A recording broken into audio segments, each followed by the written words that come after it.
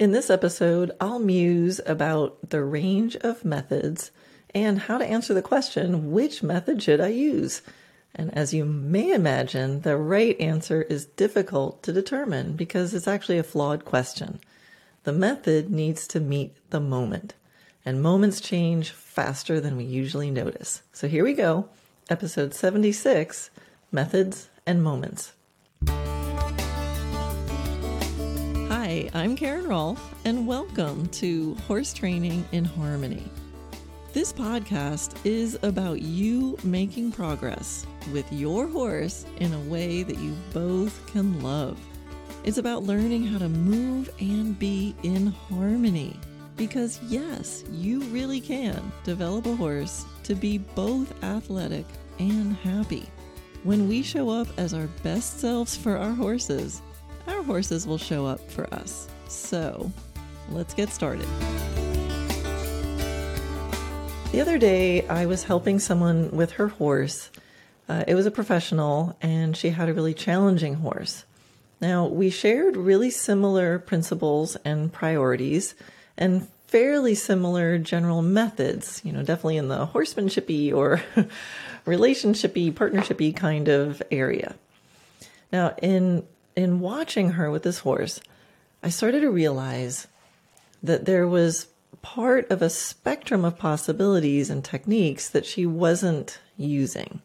Now, the methods being used were really fair, but if we step back and look at the range of what we can do with a horse, from on one end of the spectrum using really high rewards and only rewards on one end, and on the other end, we can use really high amounts of pressure. And, of course, we have to put punishment in there somewhere, but in general, I don't think positive punishment really works or is advisable. But, pressure and release and punishment-y kind of things. And, of course, there's neutral in the middle. And so what I noticed with this horse, who is, could be really aggressive. I noticed that they were staying in the neutral to pressure range. And again, they were doing it well. So not abusive, not forceful, not punishing, stuff like that. But it was definitely in the neutral to pressure. So a typical pressure release kind of method where the most enjoyable thing was nothing, right? So you're just using comfort and release. And, for a lot of horses, that pressure and release system can work. They get it. Horses love comfort, so it works for them. But with a horse with anger issues and trust issues and often with fear issues, it stood out as a missing piece. I was like, wow, there's a whole half of the piano, that they're not going below middle C or above or whatever the analogy is. And now here's an interesting part, which is what made me decide to do a podcast about it, is when I kind of suggested that they enter that range, I sensed some resistance. Now, they didn't tell me no, but I could feel there's like, maybe not.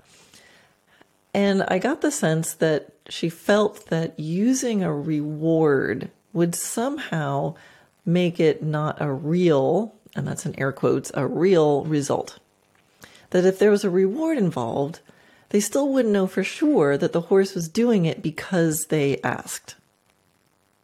And so that got me thinking, which it sort of seemed to imply that this person thought that the only valid measure of training is if the horse would do it simply because the horse asked, whether or not they really wanted to. Now, that's a useful sort of situation. Especially if you think back in the day when we needed horses to work for us to plow fields or for transportation. There was certain we got to get this done. And the safest, best situation is if everybody just knows the rules and I can get you to do what I need you to do.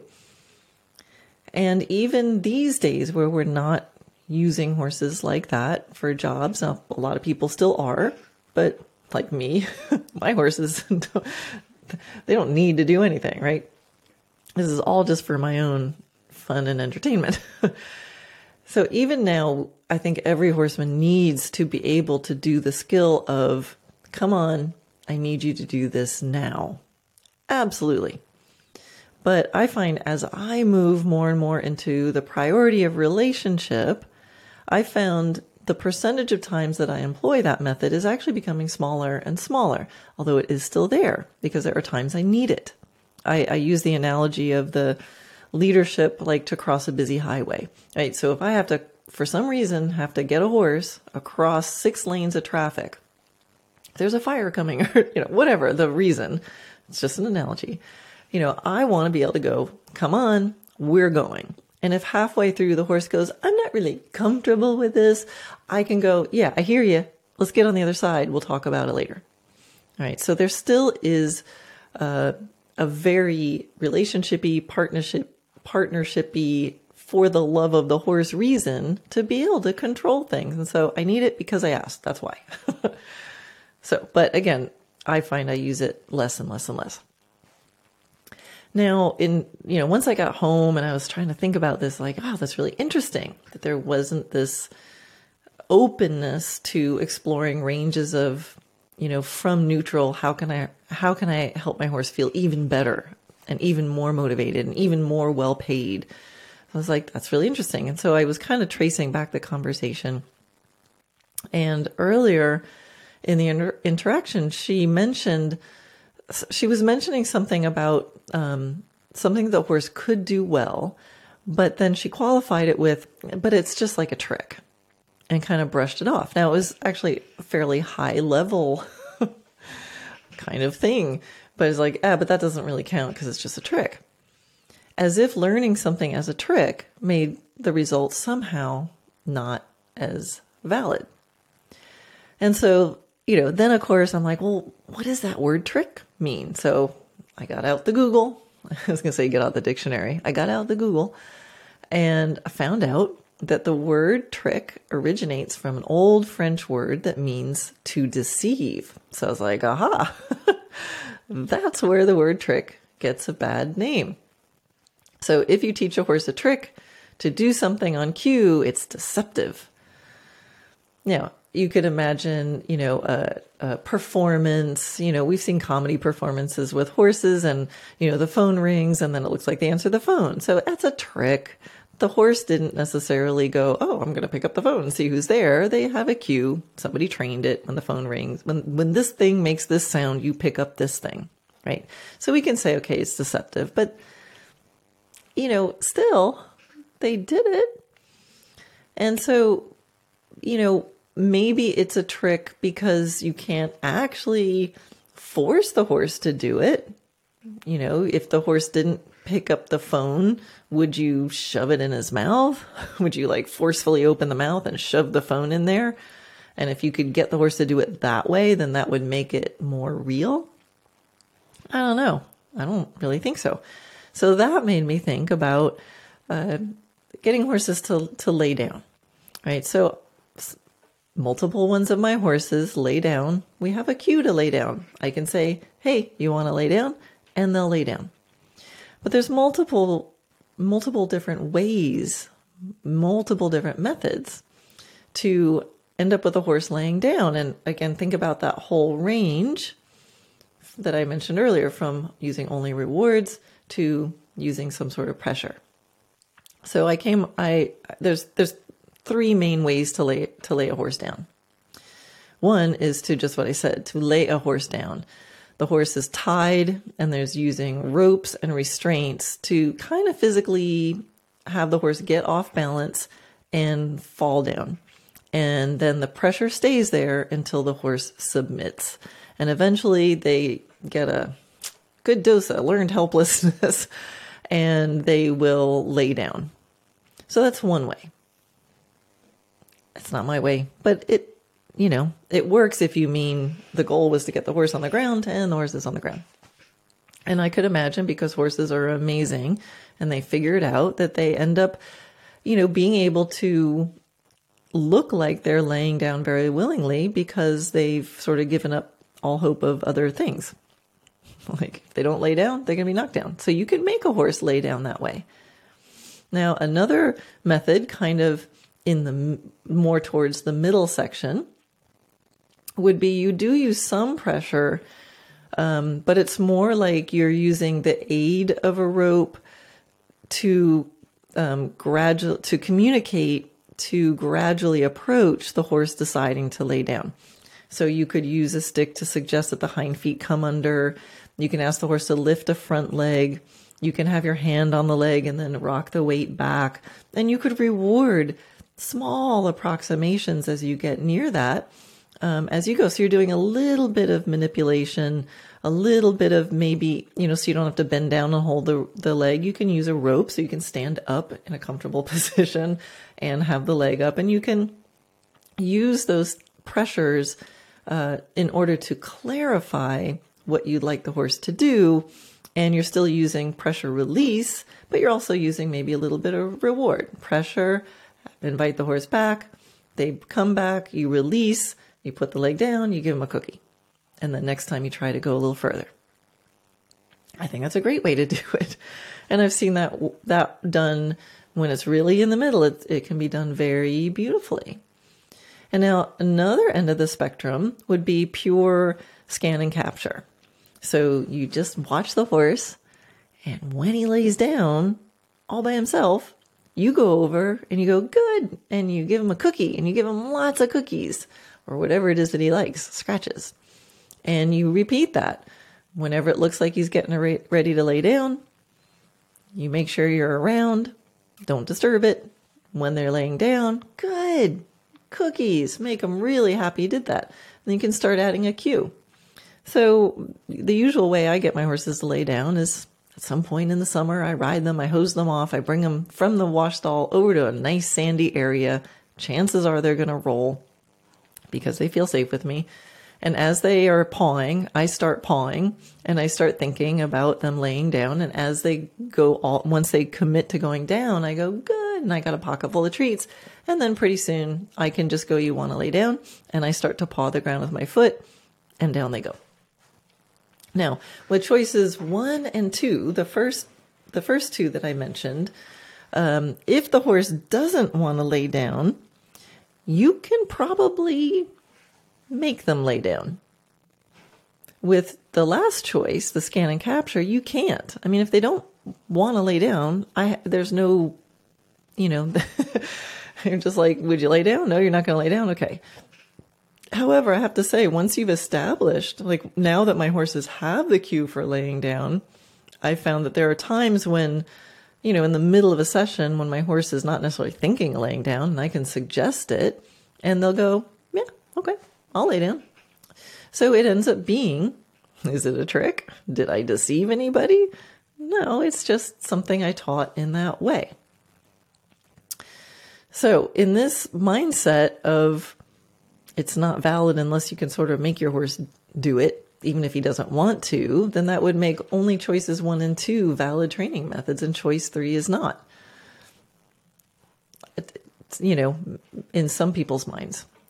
But I want to, entertain, like those are all training methods. They're all equal. Well, they all can work to achieve the goal. And then we just have to see what actually is our intention. And I just want to tempt anybody listening here to think about that deep of a mindset, or the word's not coming to me, but that very deep inherent belief about, is the final goal of training is I need to be able to make it happen at any time, even if it doesn't want to happen. And that, I think, used to be an assumption of my training process, because that's kind of very common in the traditional world. And now it's just simply not. If the horse doesn't want to do it, I don't need to necessarily make it happen in that moment. I need to figure out why he's not willing to do that. And then that's on me.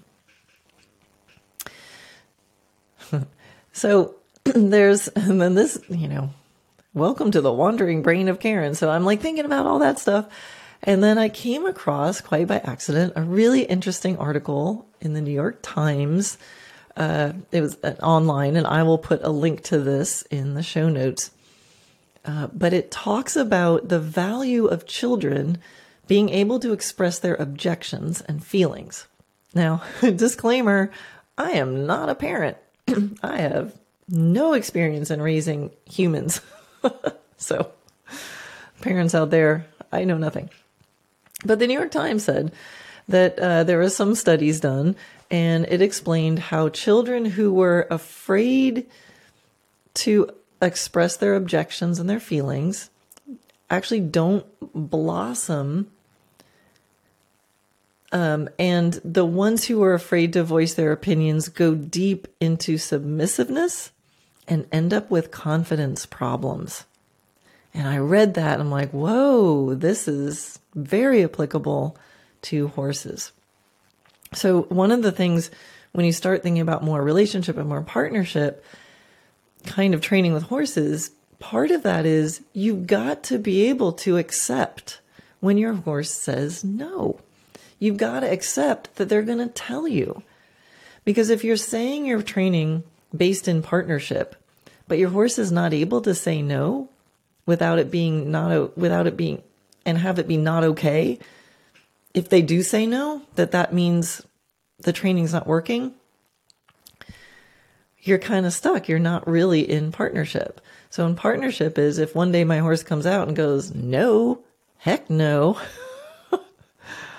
then that's not a submissiveness problem. It's thank you for telling me, hey, I wonder what's going on. You don't feel like laying down today? I wonder why not. How can I motivate you to do it? How can I be clearer? Not, I need to get you to lay down. Does that make sense? I hope so. So anyway, super interesting article. I will definitely link it in the show notes. Okay, so now back to the definition of the word trick. Because I didn't really like that definition of to deceive. Like, there's got to be a different definition for this. So I looked deeper, and when you find the definition online, they give you a couple definitions, and then it's like, see more. So I clicked see more. And if you open up see more and you scroll down a little bit, you'll see some other choices for the definition of the word trick. One describes it as an adroit technique. Well, what the heck does adroit mean? Adroit means expert or nimble in the use of hands or body. Yes! That's a good definition of the word trick. An expert or nimble use of the hands or body. An expert technique. Another definition of the trick is, of adroit is cleverly skillful, resourceful, or ingenious. Aha! So people who train using tricks are cleverly skillful, resourceful, or ingenious. Yes. Another definition of the word trick is a dexterous feat, especially meant to entertain. All right, I'll take the dexterous part of it. And another definition is the art or knack of doing something skillfully. Yes, nothing wrong with that. I'll take it. So it's also interesting, the part about the entertainment. It's like, oh, well, if it's just entertainment, it's not seen as important as, something that was a hard training process. It's not valid unless it was a hard training process and you did the hero's journey and you came out the other end and the horse is like, okay, I'll do it. How about they doing it because they think it's fun and they're well paid? So with this person that I was helping, again, looking at the conversation and then in the moment, as I was giving some suggestions about what she could do, I realized that the real resistance was actually in the use of reward, especially food rewards. So instead of using comfort, release, doing nothing as a reward, then, to actually give a scratch or a cookie or whatever the horse wants, like a little liberty or gallop or, whatever it was. And that this person was actually connecting the food, the reward as a bribe. So what she said was, I wanted to make, how am I going to know if I'm giving rewards? How am I going to know if the horse is really doing it for me or if they're just doing it to get the treats? Interesting. And it's kind of like a boss saying they don't want to pay their employees because he wants to make sure that they really want to be there. It's kind of crazy. So what I explained was there is a difference between rewarding and luring or baiting, right? So there's a difference between after you do the thing, I'm going to pay you for it. It's going to work out really well for you, or holding a bucket and going, come on, come on, come on, come on, come on, I'm luring. Now, luring and baiting, there's a time for that. Now, keep in mind, food is usually pretty low on the priority. If a horse is really scared or really untrusting, they're not going to go for the food. So if luring and baiting is working, they're probably already in a pretty good state. And sometimes that's a great way to kind of bridge a difficult moment, and then later you take it away. But I like to use it mostly as reward. And then that got me thinking. I was thinking this whole idea of no, I want to make sure they're doing it just because they want to do it. And I don't want to pay them because then I'll never know if they really want to do it. Interesting. But I think a lot of people actually have this bias against rewarding or against paying. Now, this is really a stretch, guys. Thank you for hanging in here. We're going to go from horse training to, we're going all over the road here. But I've seen this happen when people think about nonprofit organizations or charitable organizations. I've seen people get angry if the person running this charitable organization gets paid too much. All that money should go directly to the cause. Now, I get it. There are people who run fraudulent organizations. I'm not talking about them. People are committing fraud. They need to stop. But there's this feeling of the person running the organization needs to not take any of the money. But if the person running this organization can't survive on it, how are they going to keep doing it? Why should the one person who spearheads something that's helping others have to suffer to prove themselves? If they can't sustain it, how are they going to be able to help more people? Now, this happens in the horse business too. I've been told this. I've been told I charge too much. In fact, if I really loved what I do, I shouldn't charge at all.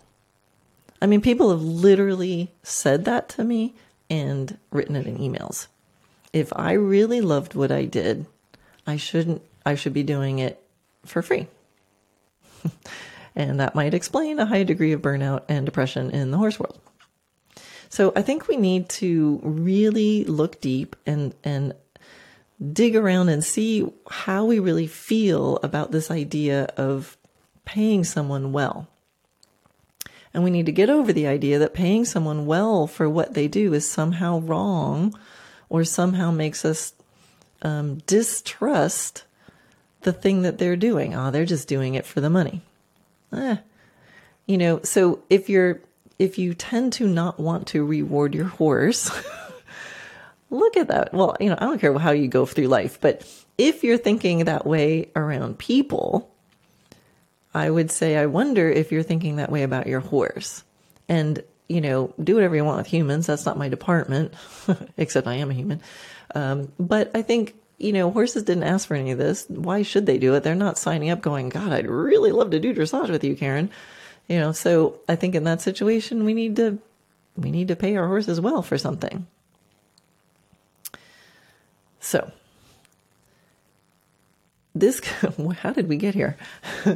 The whole point of this section is that we want to have a whole range of techniques and methods available to us. The whole spectrum, from big rewards all the way to neutral, all the way to the pressure that is appropriate, that we need on the other side.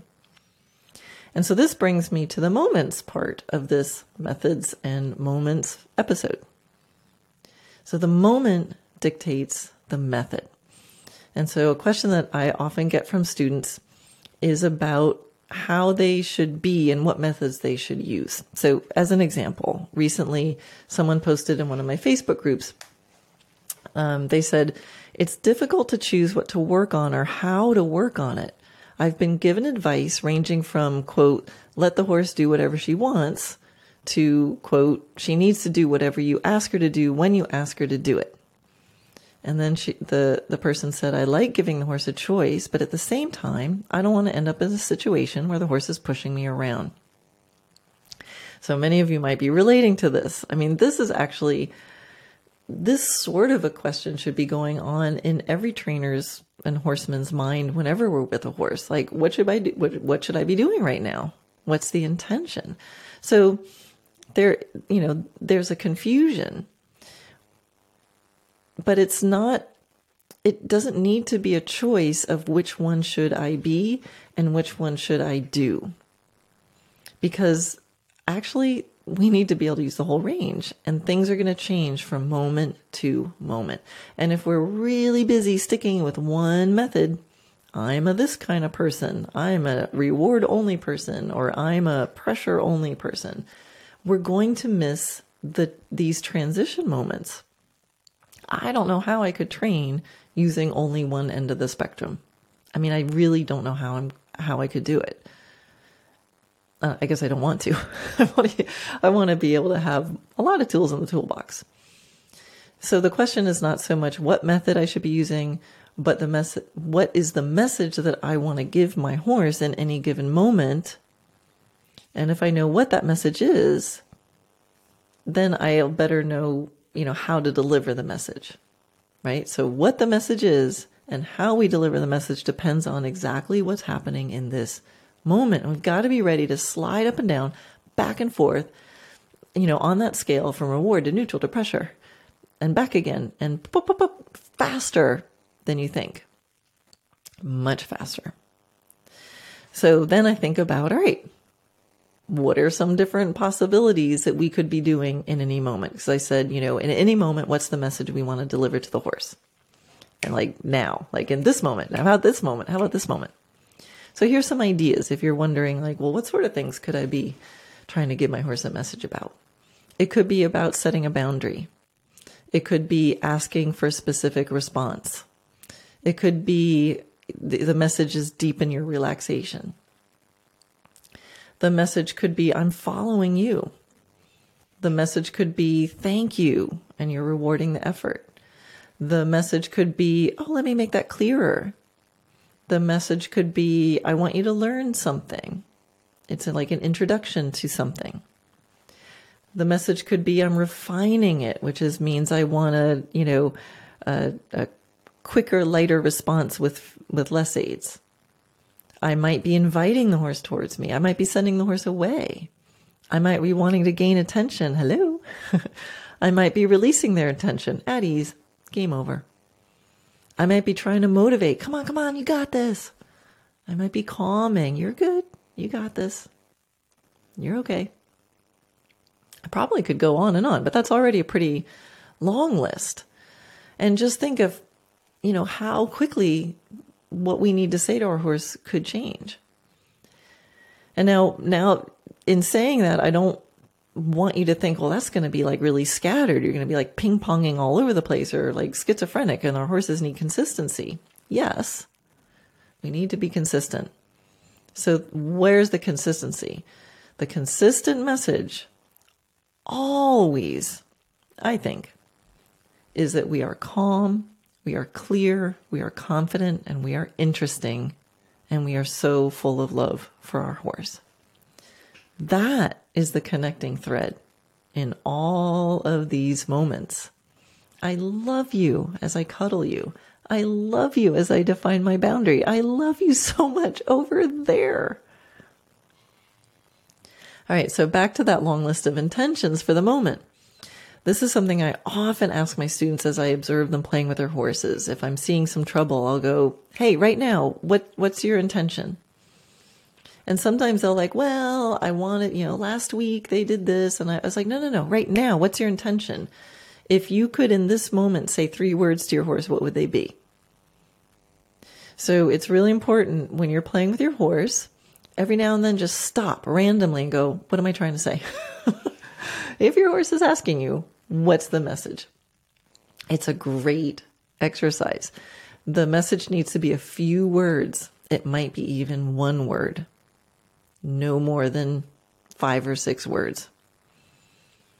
Now, to give you an example, for those of you in the video classroom, there's a short video of me doing moving massage technique. It's a technique I do where we massage a horse while we're moving.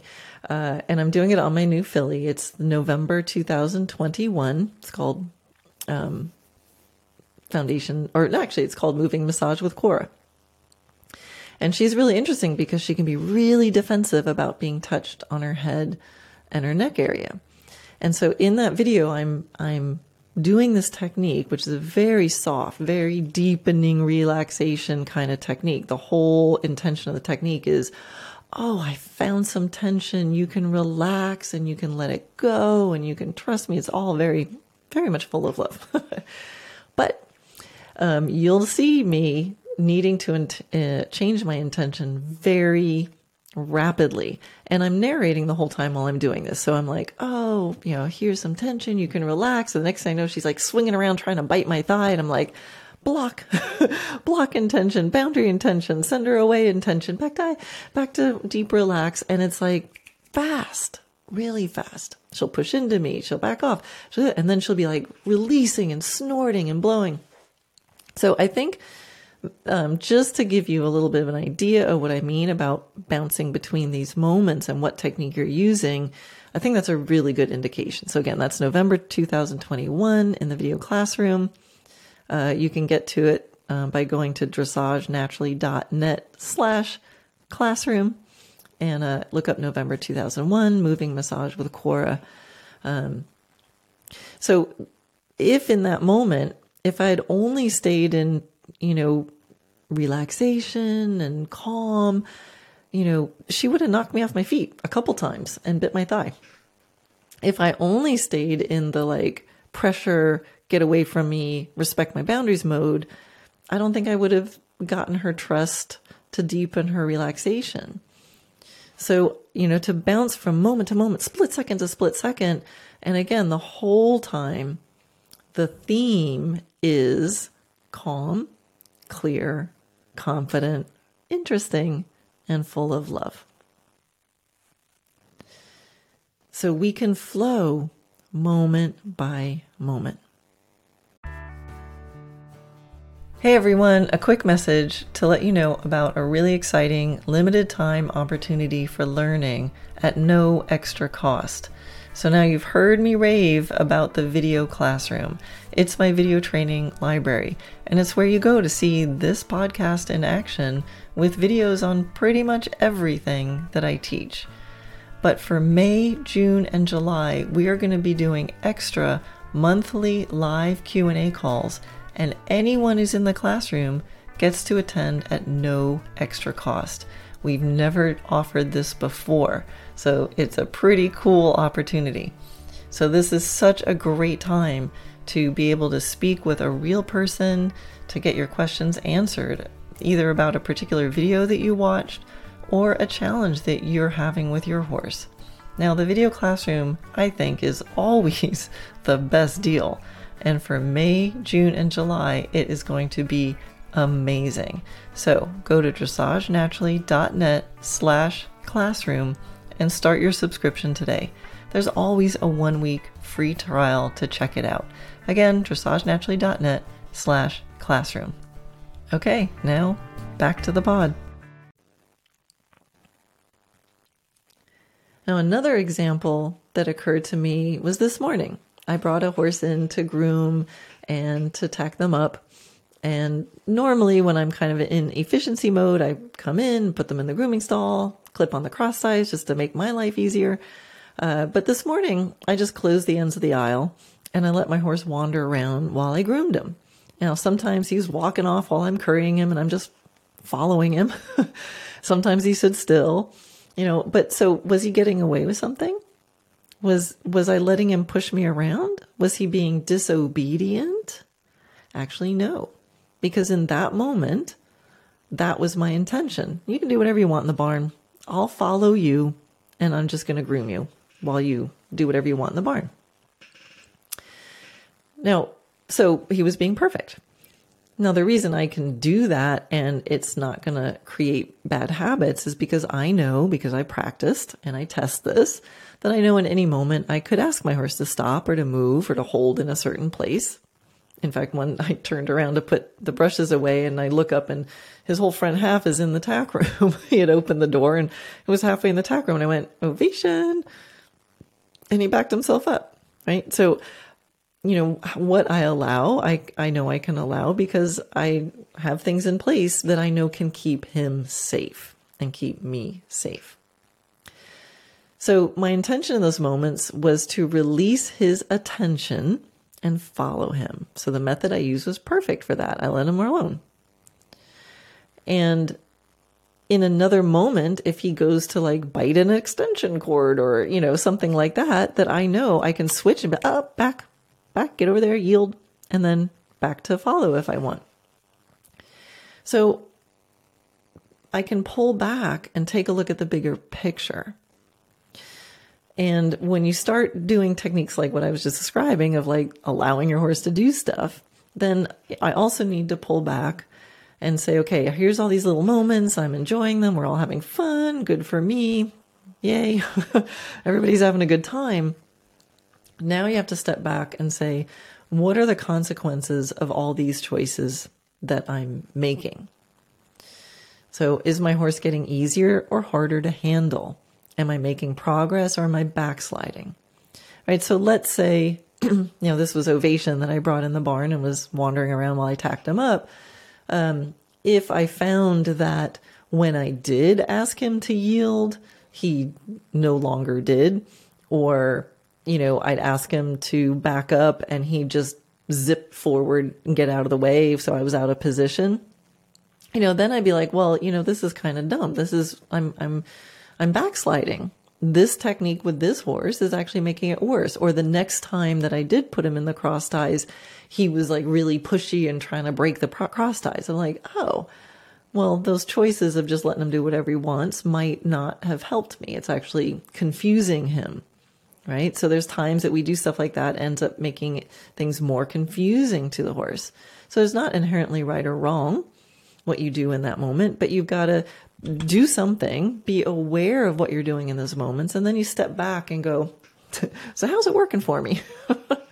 Right? And this is the tricky part again, when you choose a method, and if you choose a method and then you miss if you choose a method, it can work, but sometimes if you pull back, you see the missing pieces. So for example, like that person that I talked about in the beginning, they had very technically good technique. It worked, but when they pulled back and said, well, here's a horse that has a little bit different issue, it's actually not working. And my lack of giving the horse that kind of space or rewards or positive things to do was actually making things worse. So it's always like a zoom into this microscopic moment, and then you've got to zoom back out and look at the big picture. Where am I heading? Am I heading where I want to go, or am I backsliding? And so based on how you answer that, you might want to keep doing what you're doing, or you might want to try some different decisions. And then, of course, you want to pull back even further every now and then and ask yourself, how do I want my horse to feel about their life and their relationship with me? Right? So we can be successful in that we can teach our horse what we want them to do, and we can get them to do it, and they can be rewarded for what they do. And they might still not be enjoying themselves or me. So I'm always checking that. How's the biggest picture? Because things can get complicated, right? Every relationship can get complicated. But for me, I don't need subservience at all times. I don't mind working with my horse. I don't mind if their personalities come out. I want to prioritize communication, but definitely be able to control things if I need to. I want to be able to say I love you even when I'm setting a firm boundary. and that I can set that kind of firm boundary and be big if I need to get big without getting mad, without getting aggressive. And I can have still a high standard for response, but still while being forgiving and being patient. I mean, I say all that. That's what I'm trying to do. I do my best. I'm for sure I'm not perfect. I make a million mistakes. But at least we're looking. So what's absolutely important is that we see the moments and we notice when they change, those microscopic moments. And you might have to go from big boundary to just melting all over them in a split second. Because I think horses want to know that we see them. I mean, I guess don't we all want that? Whatever relationship we're in, we want to be seen. We want things acknowledged. So sometimes an aggressive horse can have a moment of softening. And if we're too set in our need for obedience, that we don't see and acknowledge the softening, we're only going to confirm their need for defensiveness. Sometimes a curious horse can become pushy.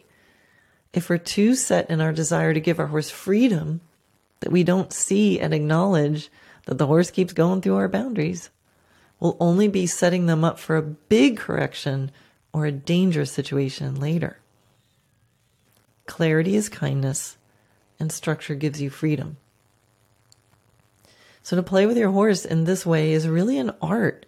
There is no one right way for every moment. It's your relationship with your horse, and he's looking at you. So the best thing that we can do is to be present and to know what we want to say in any split-second moment. Then we need to get out of our heads and let our bodies naturally integrate into that intention. If we think too much in that moment, it creates a delay between our intention and our actions. I've learned that when people are under stress, their illustrators, the gestures that people use when they're talking, think of Italians, starts to become out of sync with what they're saying when they're under stress. So it's one way to know when someone's under stress or possibly deceptive. And horses are really attuned to this. When we're out of our moment, when we're in our heads, if we're second guessing and doubting ourselves, then our illustrators, our gestures become out of sync with what we're saying, what our intention is. And that's, again, why we need to think before we're with our horses, but in the moment we need to feel and be natural and not get too stuck on method. Sometimes saying the sentence out loud really helps. The sentence of your intention. You're okay, or, oh, stay over there, whatever it is. And you'll see that I do that in the video with my filly. I mean, I say the sentence out loud a lot for the viewers, but actually, even when the video's not on, I do say it out loud too. It's good to hear what your intention is. All right. Well, that was a lot of stuff. Thank you so much for listening and helping me get all of that stuff out of my brain. I feel better now. So I'm going to wrap it up there. As always, come visit Dressage Naturally Land and let me know what you think. If this episode resonates with you, make sure you subscribe on Apple Podcasts or wherever you're listening. Training horses is a long game. The more you listen, the more pieces of the puzzle you'll have. To see all your learning resources, visit dressagenaturally.net. That's where you'll find free videos, online courses, my book. You can sign up for my Wednesday Wisdom email or even book a private consult. Most of all, remember, you got this. Never underestimate the possibility for things to improve in ways you cannot yet imagine. Till next time, love your horse, move in harmony, and enjoy the process.